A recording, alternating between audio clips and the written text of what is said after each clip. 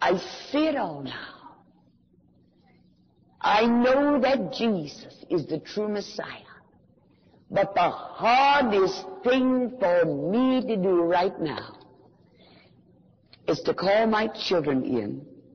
I'm going to have to say to my son, son, your father was wrong all these years. Your father was wrong all of these years. I taught you that when Jesus came in the flesh, he was not the true Messiah. I have to tell you now that I was wrong. He was the very Son of the living God. Hey everyone, welcome to the House of Bliss podcast, your favorite show you've never heard of and the internet's best kept secret. I have a giant subject and I want to cover an extraordinary amount of ground today, so we are just going to skip the pleasantries and jump right in. I want to talk to you today about a book. It happens to be the most divisive book in human history, but also the best-selling. For many, it's a sacred book that's brought hope and healing for thousands of years. For others, it's a paperweight on their hotel nightstand. Wars have been fought over this book. Hollywood movies have been adapted from this book. Nations were born because of this book, and nations were wiped out because of this book. Some have found justification for great evils like slavery in this book, while in these pages others have found the courage and conviction to overthrow great evil. It contains stories, letters, poems, songs, recipes, manuals, biographies, genealogies, gut-wrenching prayers, laugh-out-loud antics, and captivating romance. Sometimes it's down to earth with practical advice for things like cooking and farming. Other times it's impossibly mystical with visions of dragons and ocean-dwelling monsters and talking donkeys. It's not Shrek. No, I want to talk to you today about a book that some followers insist is alive and speaking even today. I want to talk to you about the Bible. But more importantly, I want to talk to you about the adventure of daring to read it. It's a glorious, sometimes treacherous and frustrating journey, and some don't make it through its 1,200 pages.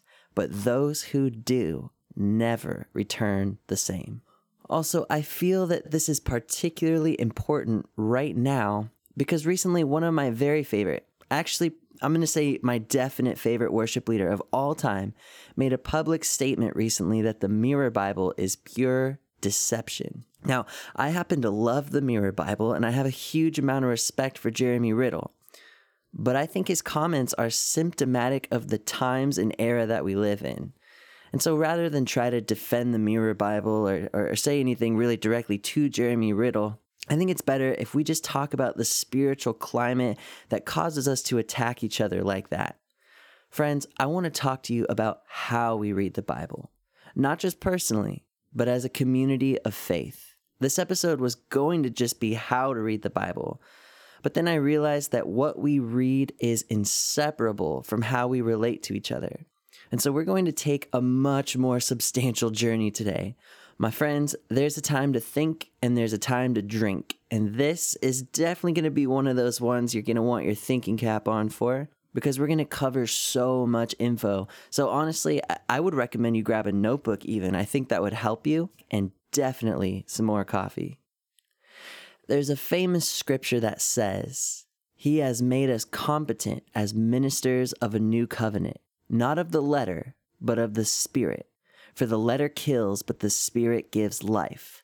This is a covenant, not written of laws, but of the Spirit. The old written covenant ends in death, but under this new covenant, the Spirit gives life." So right off the bat, what we have to understand is that what makes this book so special is not its history, its genealogies, letters, and commandments. It's that it puts you in contact with the very life-giving Spirit of God Himself. However, it is possible to miss this. So Jesus often chewed out the fancy religious leaders of his day because though they had the Jewish Bible memorized, they missed the point entirely when he was staring them in the face. Jesus said that all of the ancient Jewish scriptures could be summed up in 2 commands. So say it with me if you know it. Love Yahweh, your God, with all of your heart, with all of your soul, and with all of your mind, and love your neighbor as yourself. Just a quick note on that. You can also add the word strength to that list. So the point of the Bible is that you would encounter God in your heart, in your mind, in your soul, and strength, and that this love would bubble up and spill out into the world around you. This has to be the starting place of approaching the Bible. God is so vast, so unsearchable, that it truly takes each of these components to even try to comprehend him. We can't compartmentalize ourselves when we come to the text. We have to let grace speak to and transform our entire selves. So for example, someone can have all of the historical context, triple PhDs in Greek and Hebrew, and while they're on their way to a grand academic awards ceremony, they could stroll through a homeless camp completely oblivious and unaffected by the desperation and ruin of their fellow humans. So this person might love God with their mind, but they have yet to let Jesus encounter their heart and strength because their biblical theory isn't taking on flesh. Or somebody could be a deeply sensitive prophetic type, knowing exactly what's going on with the times and seasons. They could see 333 every time they look at the clock, but they could still be entirely ignorant of the gospel. They could be trying to foolishly detach from earth and daily life so they can focus on heaven, totally oblivious to the fact that heaven is here. So this would be someone who loves God in their soul, but is suspicious of the mind. Your spirit and mind, they're not in competition. They're actually 2 parts of the same whole.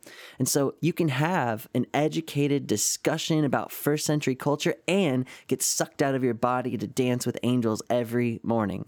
And there might even be folks out there who know the scriptures inside and out. They feed the homeless every Sunday, but they harbor bitterness towards those charismatic brothers and sisters. They think people who fall on the floor and speak in tongues are uneducated, demon-possessed snake handlers. And those would be people who have not yet encountered the Lord in their spirit, but have confined him to intellectual understanding, or even just perhaps made this whole thing into a list of commands to follow. And so let me just break this down before we really dive in. This is a question to ask yourself. If your Bible reading isn't transforming and expanding your mind, heart, strength, and spirit with the love of God, if your Bible reading isn't causing you to be filled with affection and compassion for humanity, then something isn't right. And so with that core of bringing our whole selves to the text, I want to take a look at 3 mistakes that we Western readers often make, and then I want to talk about how we can learn from a more Jewish, Eastern mindset.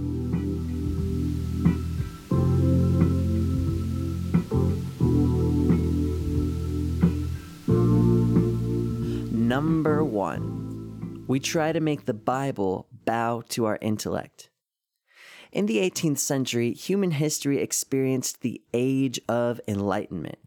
And with that came this deeply embedded cultural notion that there is nothing greater than logic and reason.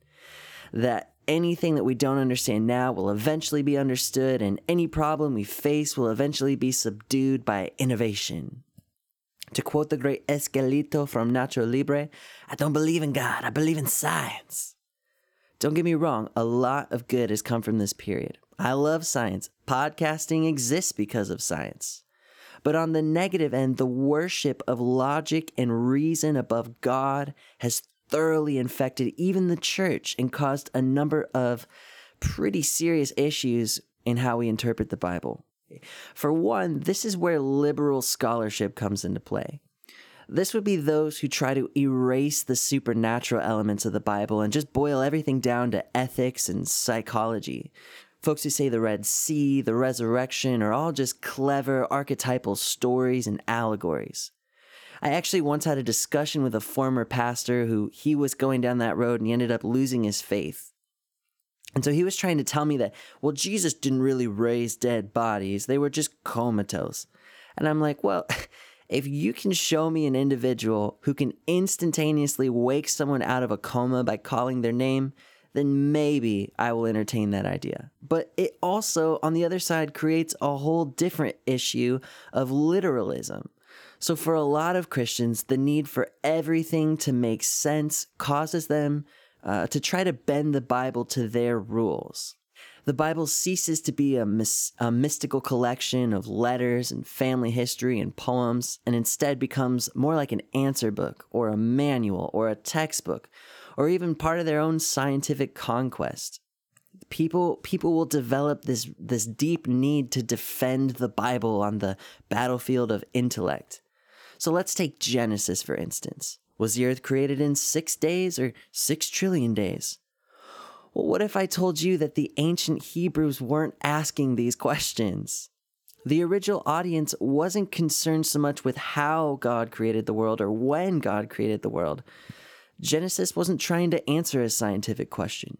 It was answering a theological question. Who made this? Not how, not when, but who and why? Why is it here? And so what you've got to understand is there were other creation stories circulating in their day that had a lot of similar elements to Genesis. But those stories unanimously agreed that the earth was born out of violence and chaos, that life was ultimately the product of some number of gods at war with each other. But then Genesis came along with this radical idea that there is one God who made everything out of love and joy and with purpose, with his own hands and breath like an artist. And so I'm not saying that it is or isn't literal. We could spend months on that question, but my point here is that there are entire ministries built on that uniquely modern Western question of how. And in my opinion, the more time you spend trying to wrench modern answers out of pre-modern text, the less you'll be affected by the real point of the story. It's like my dear old dad, Pastor Jeff, taught me that the Bible is a lot like a frog. There are those who want to understand it, so they study it, dissect it, take it apart, and try to get all the facts. The only problem is they killed the frog. On the other hand, there are those who spend time with the frog, watch it eat, watch it jump, they interact with the frog. I don't know, they might even lick the frog.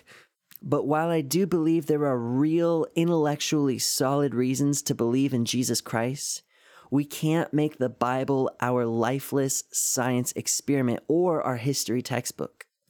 Number 2, individualism.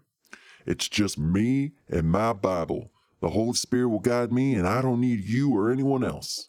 Brian Zahnd talks about how, as a young boy, he pleaded with God to understand the book of Revelation. So after praying really hard, he opened it up again, just fully expecting to understand. But of course, when he opened it, he was just as confused. It wasn't until years later that he realized that God had indeed faithfully answered his prayer, but it wasn't simply zapped into his head. It took years of study and learning and wrestling and prayer. And I feel like we do this all the time in evangelical Christianity. We just read the Bible like it's some kind of fortune cookie. We just think every word is directly written to us like a love letter. And if we just read 2 lines a day from any old spot, bam, God's going to speak to us. And that's how the Bible works. Okay.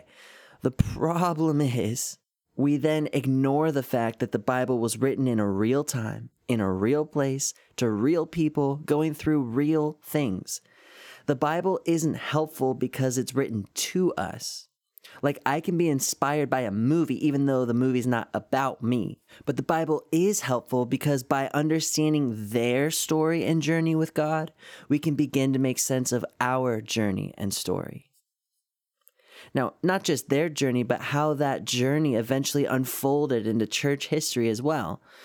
You see, until the printing press, the only way to hear the Bible was in groups or gatherings, in conversation, in family.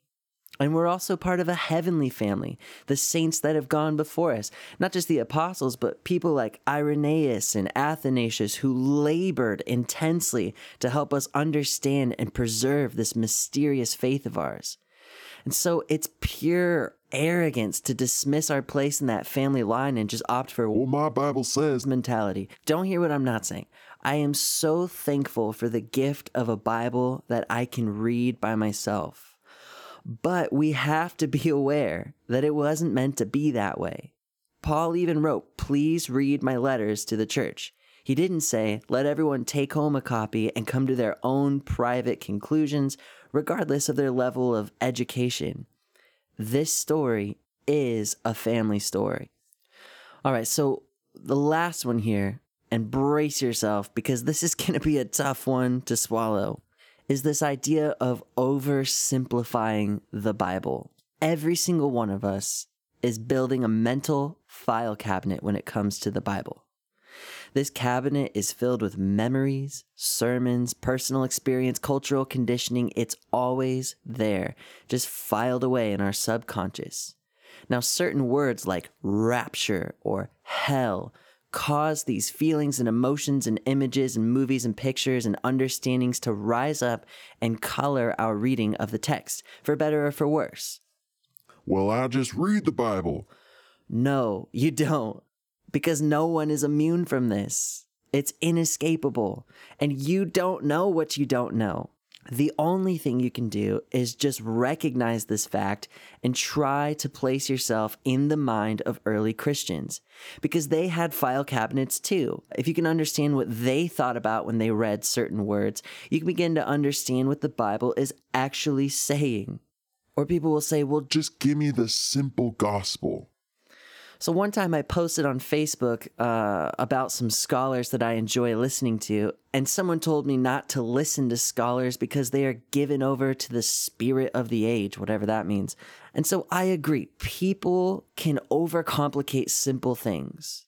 But most often, I find that people just want to defend their right to be lazy. They don't want to have to Google big words like functional subordination among the tripersonal unified essence of divinity. God is massive, and he will frequently blow your mind. So in that sense, it takes mental work to know God.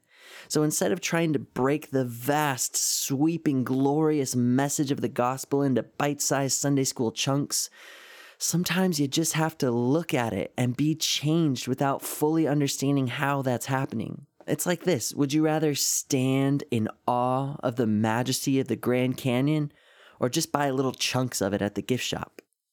So on some level, I do understand the fear that if we get too intellectual, the gospel becomes just a message for those with elite understanding, or even worse, it just gets reduced to dry philosophical theories.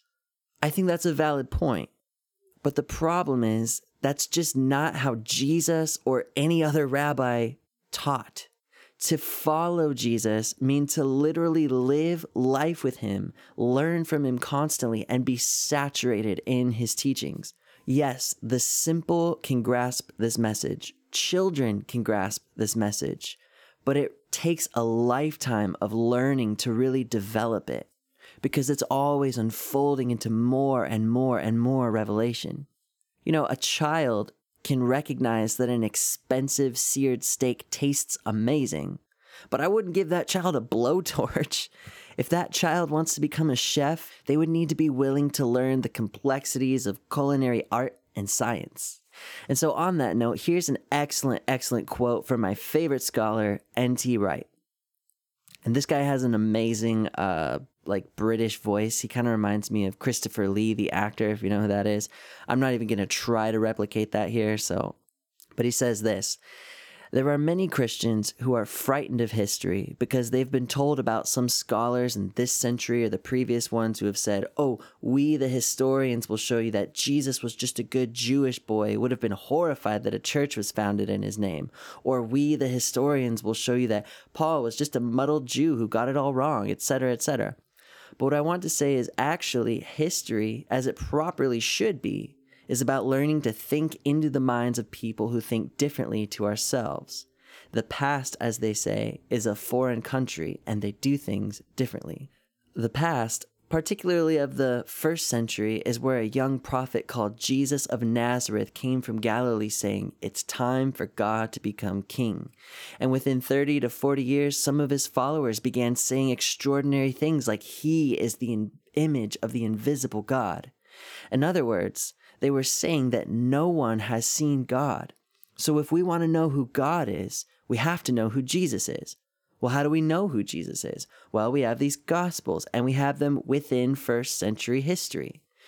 So they mean what they mean in that world. So if we want to know who God is, we have to know who Jesus is. If we want to know who Jesus is, we have to be willing to make the pilgrimage back to the first century. And so at this point, some of you are bound to be thinking, well, are you saying that in order to be a Christian, you have to read Plato or Aristotle? No, that might help or it might not actually, but you have to be prepared to do the work of thinking into what the New Testament means in its context. Only so will you understand the basic things, like what Jesus meant when he said the kingdom of heaven is at hand, or what Paul meant in his extraordinary teachings about Jesus, God, the world, salvation, etc. These were explicitly first century things. End quote. So another thing that irks me is when people say, well, the Bible clearly says. Okay, I'm going to go out on a limb here. I would be willing to bet money that not a single one of you has read the Bible. Okay, maybe one or two of you listening. But the rest of us have actually never read the Bible. We have read translations of the Bible. And this is a really big deal. The reason there are currently 450 English translations is precisely because it's not as cut and dried as you might think it is. Each of these translations usually has an entire team of people working on it, and many of them are genuinely doing their best to convey the text as accurately as they can. You know, despite all the conspiracy accusations from the King James only people. But the problems come because English is a relatively clumsy language. Like take the word love, for instance. We all say things like, I love my wife. I love tacos. I love my dog. And I love my Jesus. In Greek, though, they would actually have a different word for each one of those. And so Greek and Hebrew are immensely complicated language, and stuffing them into clumsy old English isn't always the easy task you might think it is. And so that's why if you translate a phrase like, Jesus loves you, well, that might be technically, literally correct, but it's also kind of flat, isn't it? And so that's why some translators will try to, they'll go for the paraphrase route and say something like, the affection of God burns for you. Which one carries more emotional weight? So it's not about correct versus incorrect. It's about trying to convey different layers of correct. So my last point on this before we move on is language changes drastically over time. Okay, so here's a hilarious example I found on mentalfloss.com about the word nice. It says in this article, a few centuries ago, if a gentleman called a lady nice, she might not know whether to flutter her fan or slap his face. Because nice entered English through the classical Latin phrase nescius, meaning ignorant. From then, it wandered off every which way. From the 1300s through the 1600s, it meant silly, foolish, or ignorant. But during that same time period, though, it was used with all sorts of unrelated or even contradictory meanings like showy and ostentatious, or elegant and refined. It could mean particular in matters of reputation or conduct, or wanton, licentious, cowardly, unmanly, effeminate, slothful, lazy, sluggish. And so by the 1500s, nice came to mean meticulous, attentive, sharp, or making precise distinctions. By the 18th century, it acquired its current and somewhat bland meaning of agreeable and pleasant, but other meanings just kind of hung on there to keep things interesting. Now, I know that I just hit you with a lot, but my point here is, yes, the Bible is simple enough that a child can grasp it, but it is also so complex that it will take you a lifetime of learning and beyond to unpack it. So here's what we're going to do. We're going to take a short break, and when we come back, I want to take a walk on the Jewish side of the equation, a more Eastern way of looking at the Bible, which I have found to be a lot more healthy.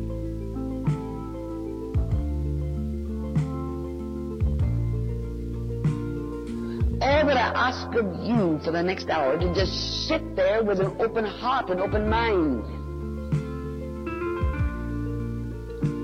Your theology may be changed. And the biggest person in the world is that somebody who will say, I was wrong.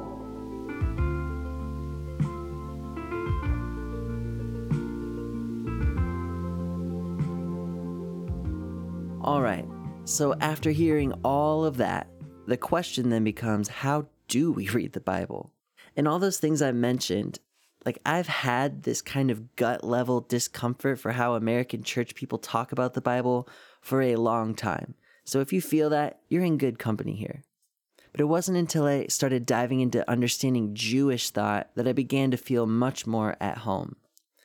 Now, some are probably going to argue that, well, the Jews missed the coming of the Messiah, so can we really learn from these ways of thinking as Christians? And I would say absolutely. Christianity ultimately grew up out of the soil of Judaism. So understanding how they think about things in a lot of ways is going to help us understand why the Bible was written in the way that it was. It is, after all, remember this, an Eastern religion. A lot of times people go, well, I don't know, that just sounds like Eastern religion. Well, yeah, this actually came from the Middle East. So, understanding how to think outside of our Western lenses is super valuable. They have this great saying in Judaism. One famous rabbi said, there are 70 faces to the Torah. Turn it around and around, for everything is in it. The Bible is so vast and multifaceted. Even the most brilliant minds couldn't exhaust the meaning of its pages in 1,000 lifetimes. And as image bearers, each of us carries a unique piece of the divine image that nobody else has. And as such, you and I tend to experience God a bit differently from each other. I love that idea of the 70 faces because it also points to the idea of generations. Because each generation has something to add to the ongoing, ever-unfolding understanding of Revelation. I don't mean to the words themselves, but I mean that the scripture, it takes on new life with each passing generation. And this is why I think Paul prays that we would have the power to comprehend with all the saints the love of God, which is beyond all comprehension. So first he's saying, it's so big that you need supernatural power to grasp it. And you also need all of the saints together. So there might be a side of God's nature that you gravitate towards. You can't unsee it. It leaps out at you in every chapter. Maybe it's the holiness of God. Everything you read boils down to the holiness of God. And that is amazing. But what you have to understand is there are other people who are seeing God differently, and that's not bad. If you really want to understand the Bible, you're gonna have to get used to shifting your paradigms and perspectives. So maybe you've been taught all your life that Catholics are hopelessly deceived and should be avoided at all costs. But a few years ago, when I started diving into church fathers and church history, I started to realize that our Catholic and Orthodox cousins have some beautiful and rich perspectives to offer that I had just never been exposed to. And so don't tell anybody, but I started swimming outside of my stream and finding that I'm actually a lot better off because of it. I actually read a book from a Catholic guy earlier this year about covenant, and it totally blew my mind. So instead of writing them off because of my disagreements, and believe me, I do have plenty of those, I started to realize that if I really want to know God, I've got to be willing to get outside of my own Christian club. Eastern Orthodox, Catholic, Mennonite, Baptist, Messianic Jews, Anglican, all of them have a piece of the puzzle that is worth celebrating and discovering. And it is possible to do that without losing my own core convictions. And so this brings me to a saying that they have in Judaism. I want you to say this with me. It's Elu ve'elu. Okay, Elu ve'elu. And it essentially means both these and those. So as the story goes, two of the most famous rabbis were fighting each other fiercely over legal rulings. And all of a sudden, a voice came booming from heaven saying, both these and those are true. And so what this saying is doing is kind of calling you to a sense of charity when debating interpretations of the Bible. It's not a cop-out saying, well, everything is true. No, there's definitely some bad ideas out there that can cause real harm and need to be confronted swiftly. But it is a humble recognition that when we talk about God, who really has the full perspective? So when you disagree with someone, instead of separating yourselves or attacking them or starting a new denomination or worse, a comment war on Facebook, you can just say, wow, that's a valuable perspective, but I don't think it's the full truth. I think there's something you might be missing. And so the Jewish tradition is filled with writings around this kind of dialogue and debate, which are treated as sacred. Because for them, it's not always the theological conclusions, but the discussion itself that is sacred. So every time I see a super divisive or negative Facebook comment, I think to myself, what if we all started to just think a little bit more Jewishly here? That in wrestling and working our way through difficult things together, we actually are finding ourselves in a sacred dance of discovery. When someone disagrees with me, you will often see me saying, hey, thank you so much for sharing your valuable insight. There's probably something there that I have yet to discover, but I think you might be missing this, and then I'll give my response. That's Elu ve'elu. Again, it's not anything goes, but it is humility and diversity within unity. The thing is, I see a lot of people online that I even agree with. I actually agree with what they're saying, but they're so vicious or just like cocky about how they treat other Christians. So before we jump on our Facebook soapboxes and attack our fellow brothers and sisters, why don't we just keep that in our minds? Elu ve'elu. I haven't seen that. You might be right. Have you thought about this? Alrighty. Hey, if you made it this far, thank you. You rock. We're going to take another quick break. And when we come back, this is where you're really going to want your notebook, because I'm actually going to start talking about how I pick up my Bible, the questions I ask, the resources I use. How do you read the Bible with this kind of thing in mind from a more Jewish point of view? I'll see you in a bit.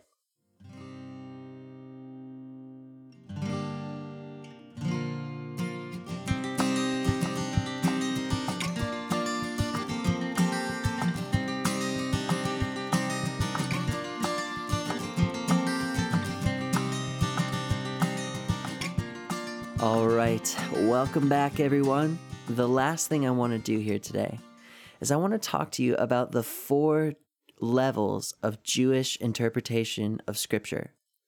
So going back to that 70 faces idea, these levels are here because they're speaking to the idea that there could be multiple layers of meaning that coexist simultaneously in any given verse. If you start to understand that different ideas about a verse could all be true at the same time, just on different levels, you can have a much better sense of Elu ve'elu. You could just realize like, oh, this person is seeing things on this level, and I'm seeing things on this level. So I'm going to break this down, and then I'm going to give some practical insight into how to engage with each one. But seriously, it's like once you see this, and then you see people fighting on Facebook, you start to go, oh, yeah. Okay, so this person is much more of this type of thinker, and this person is much more like this. So grab your notebook, write these down. These are the 4 levels. Number 1, Peshat. And I'm sorry, I'm going to butcher the Hebrew pronunciation, I'm sure, but it is what it is.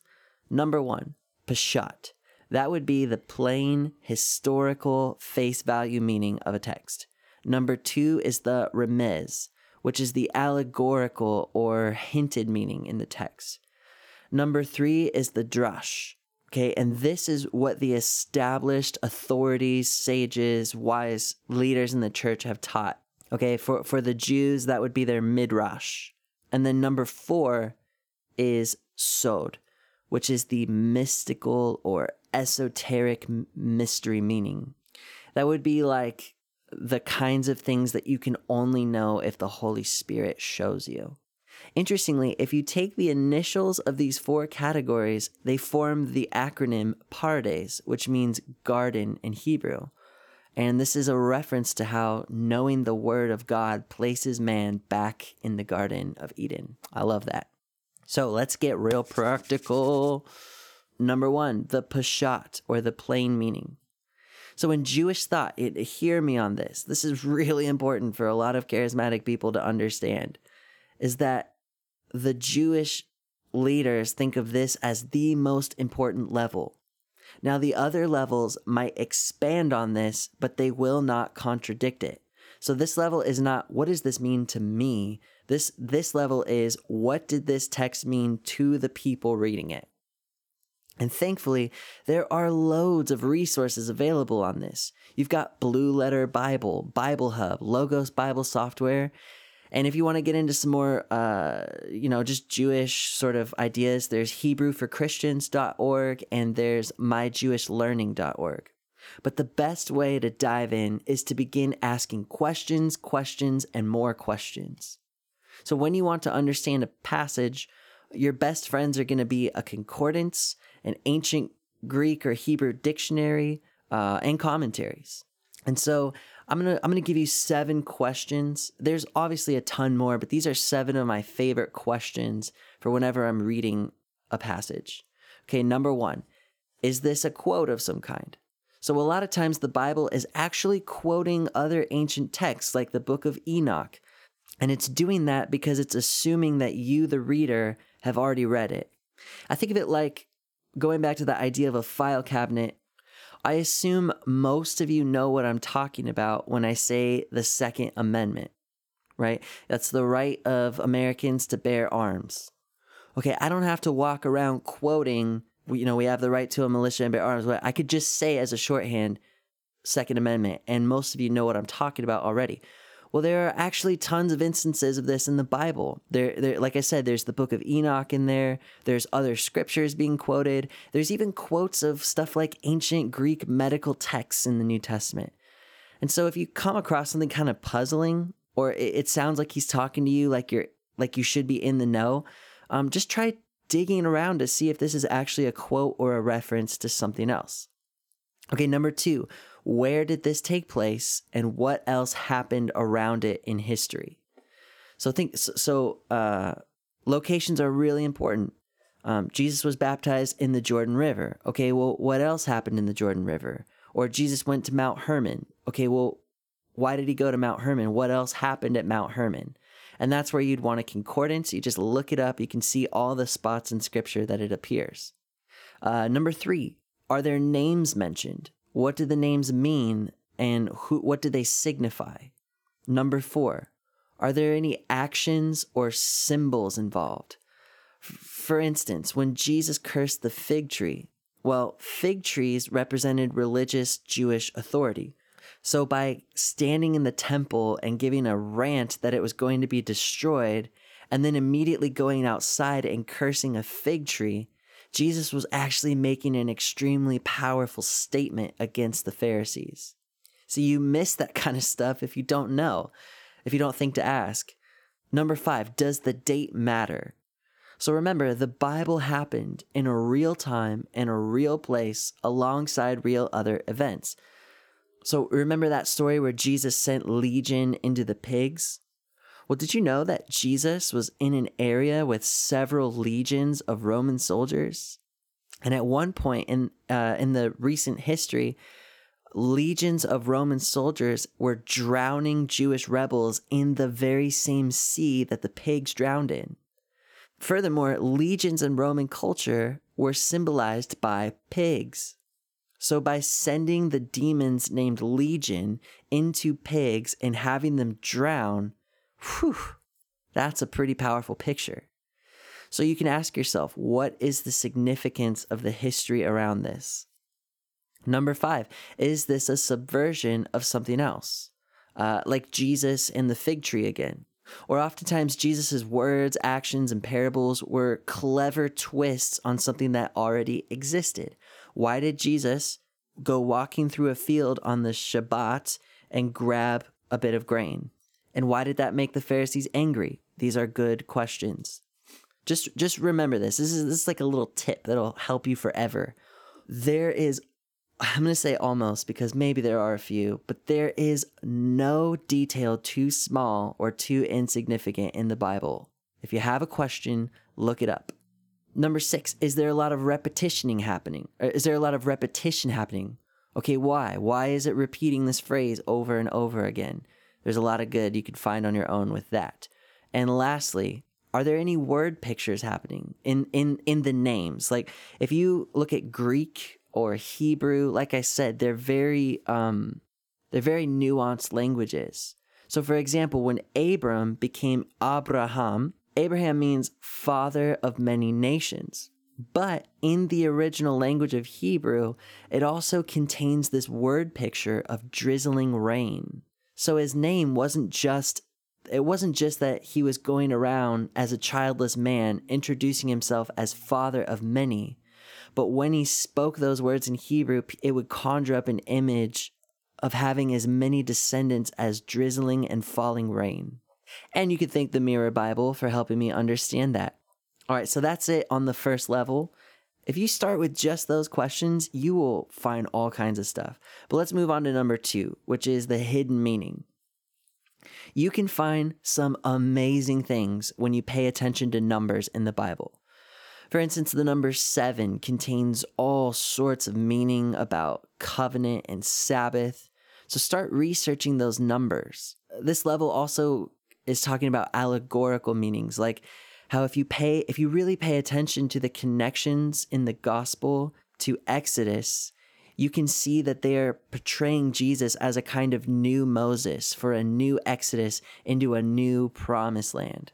Or how about the Song of Solomon? It isn't just a sexy sex book about marriage, but it can also be understood as an allegory of Christ in the church, or if you're a Jew, of Yahweh pursuing Israel.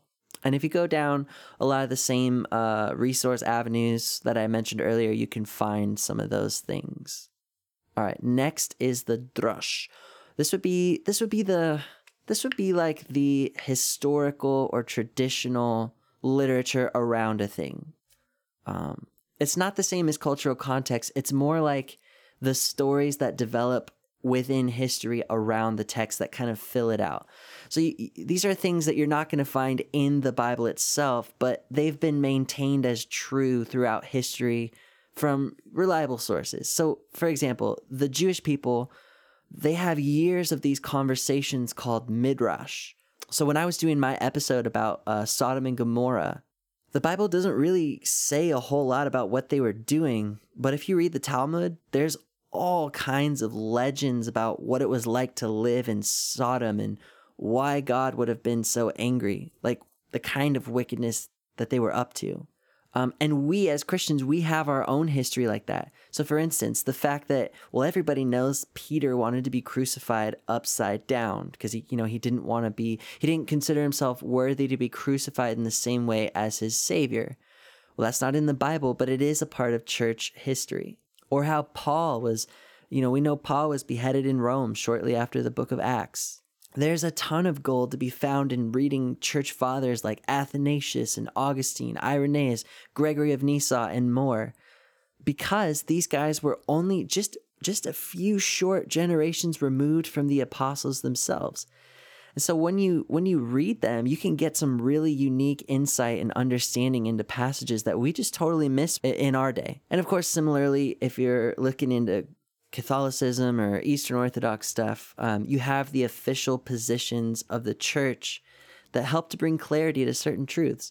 Now, I'm not a Catholic or an Eastern Orthodox, but I will say it is kind of cool how throughout the long, multi-century histories of those branches of the church, they have kind of their own interpretations that have been mostly maintained throughout this entire time. And so I say it's at least valuable.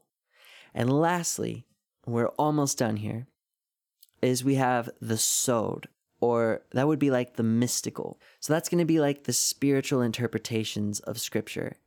And this is by far the most used in the charismatic church. So when God shows you something about a text directly, like in a vision or a dream or an encounter, like I've even had times where I've gone out of my body in the spirit and into the words themselves like they were a door. This is the spiritual and intuitive gut level of understanding. So people love to attack charismatics because, prophetic people will sometimes take things out of context. But what you have to understand is I don't think that's entirely incorrect. Because what you've got to understand is that God is the God who was, who is, and who is to come. And so if you take the book of Revelation, for instance, this book is almost, I'm going to say 99% sure. I am 99% sure that this book is not about helicopters, the United Nations, Bill Gates, microchip implants, and whatever the heck else Jim Bakker is saying. It is, however, describing real historical events that have already come to pass. But the Word of God is alive and active, and it's mystical, and in some mysterious way, it can still be speaking of things to come as well. So as long as you don't ditch the peshat or the plain level of understanding, I think you can get some amazing insight into what God is doing in the here and now through these sorts of mystical readings of the text. Once again, I mean, that's confounding to the intellect, but that doesn't make it wrong. It's just another mystically true level of meaning in God's multifaceted word. And now, my friends, here's where we're going to end today. At the end of the day, we are all going to have disagreements. All of us are going to be right, and all of us are going to be wrong sometimes. It is just part of the grand adventure. But at the end of the day, love and unity need to be our central pursuits. Over 1,000 years ago, a series of meetings occurred where some of the brightest and sharpest minds in Christianity got together. They realized that there were so many conflicting ideas floating around about Jesus. Was he God, or was he an ascended human? Was he just a spiritual Messiah? What about the Trinity? And so, realizing that there's a rich and diverse chorus of opinions, these guys wrestled to figure out, okay, what are the most basic, essential building blocks of our faith? And so they crafted the creeds. And these have been read in churches for centuries. They're a statement of what unites us. And they're intentionally without a whole lot of commentary or detail, which allows for diversity within that unity. So whether you're pre-trib or post-trib or amillennial or a diehard Left Behind fan, you and I can still stand together and proclaim that Christ will come again to judge the living and the dead. And so, Jeremy Riddle, if you ever hear this, I love you, my brother.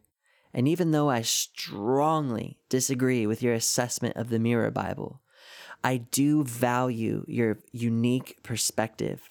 And I acknowledge the possibility that you are seeing something that I'm not seeing. But at the end of the day, I hope you and I can continue to worship together and confess these truths. So I'm going to put this in the show notes. I'd like you to read along. I believe in God, the Father Almighty, creator of heaven and earth, and in Jesus Christ, his only Son, our Lord, who is conceived by the Holy Spirit, born of the Virgin Mary, suffered under Pontius Pilate, was crucified, died, and was buried. He descended into hell, and on the third day rose again from the dead. He ascended into heaven, and is seated at the right hand of God the Father Almighty. From there he will come to judge the living and the dead. I believe in the Holy Spirit, the Holy Catholic Church, the communion of saints, the forgiveness of sins, the resurrection of the body, and life everlasting. Amen. Thanks for listening, guys. Shalom. Thank you so much for listening to the House of Bliss podcast. If you'd like to support this ministry, it is super easy to do so. All you've got to do is go down and hit the link in the description, visit our Patreon page, and sign up. Any amount of monthly giving is going to unlock all kinds of extras and behind-the-scenes rewards. Another quick and easy way you can support us is you can just give us a 5-star rating on whatever platform you're listening on. Each and every one of those goes a long way. I'm praying that God seals everything you heard today in your heart and that you stay rooted and grounded in His everlasting love. Thanks again. God bless.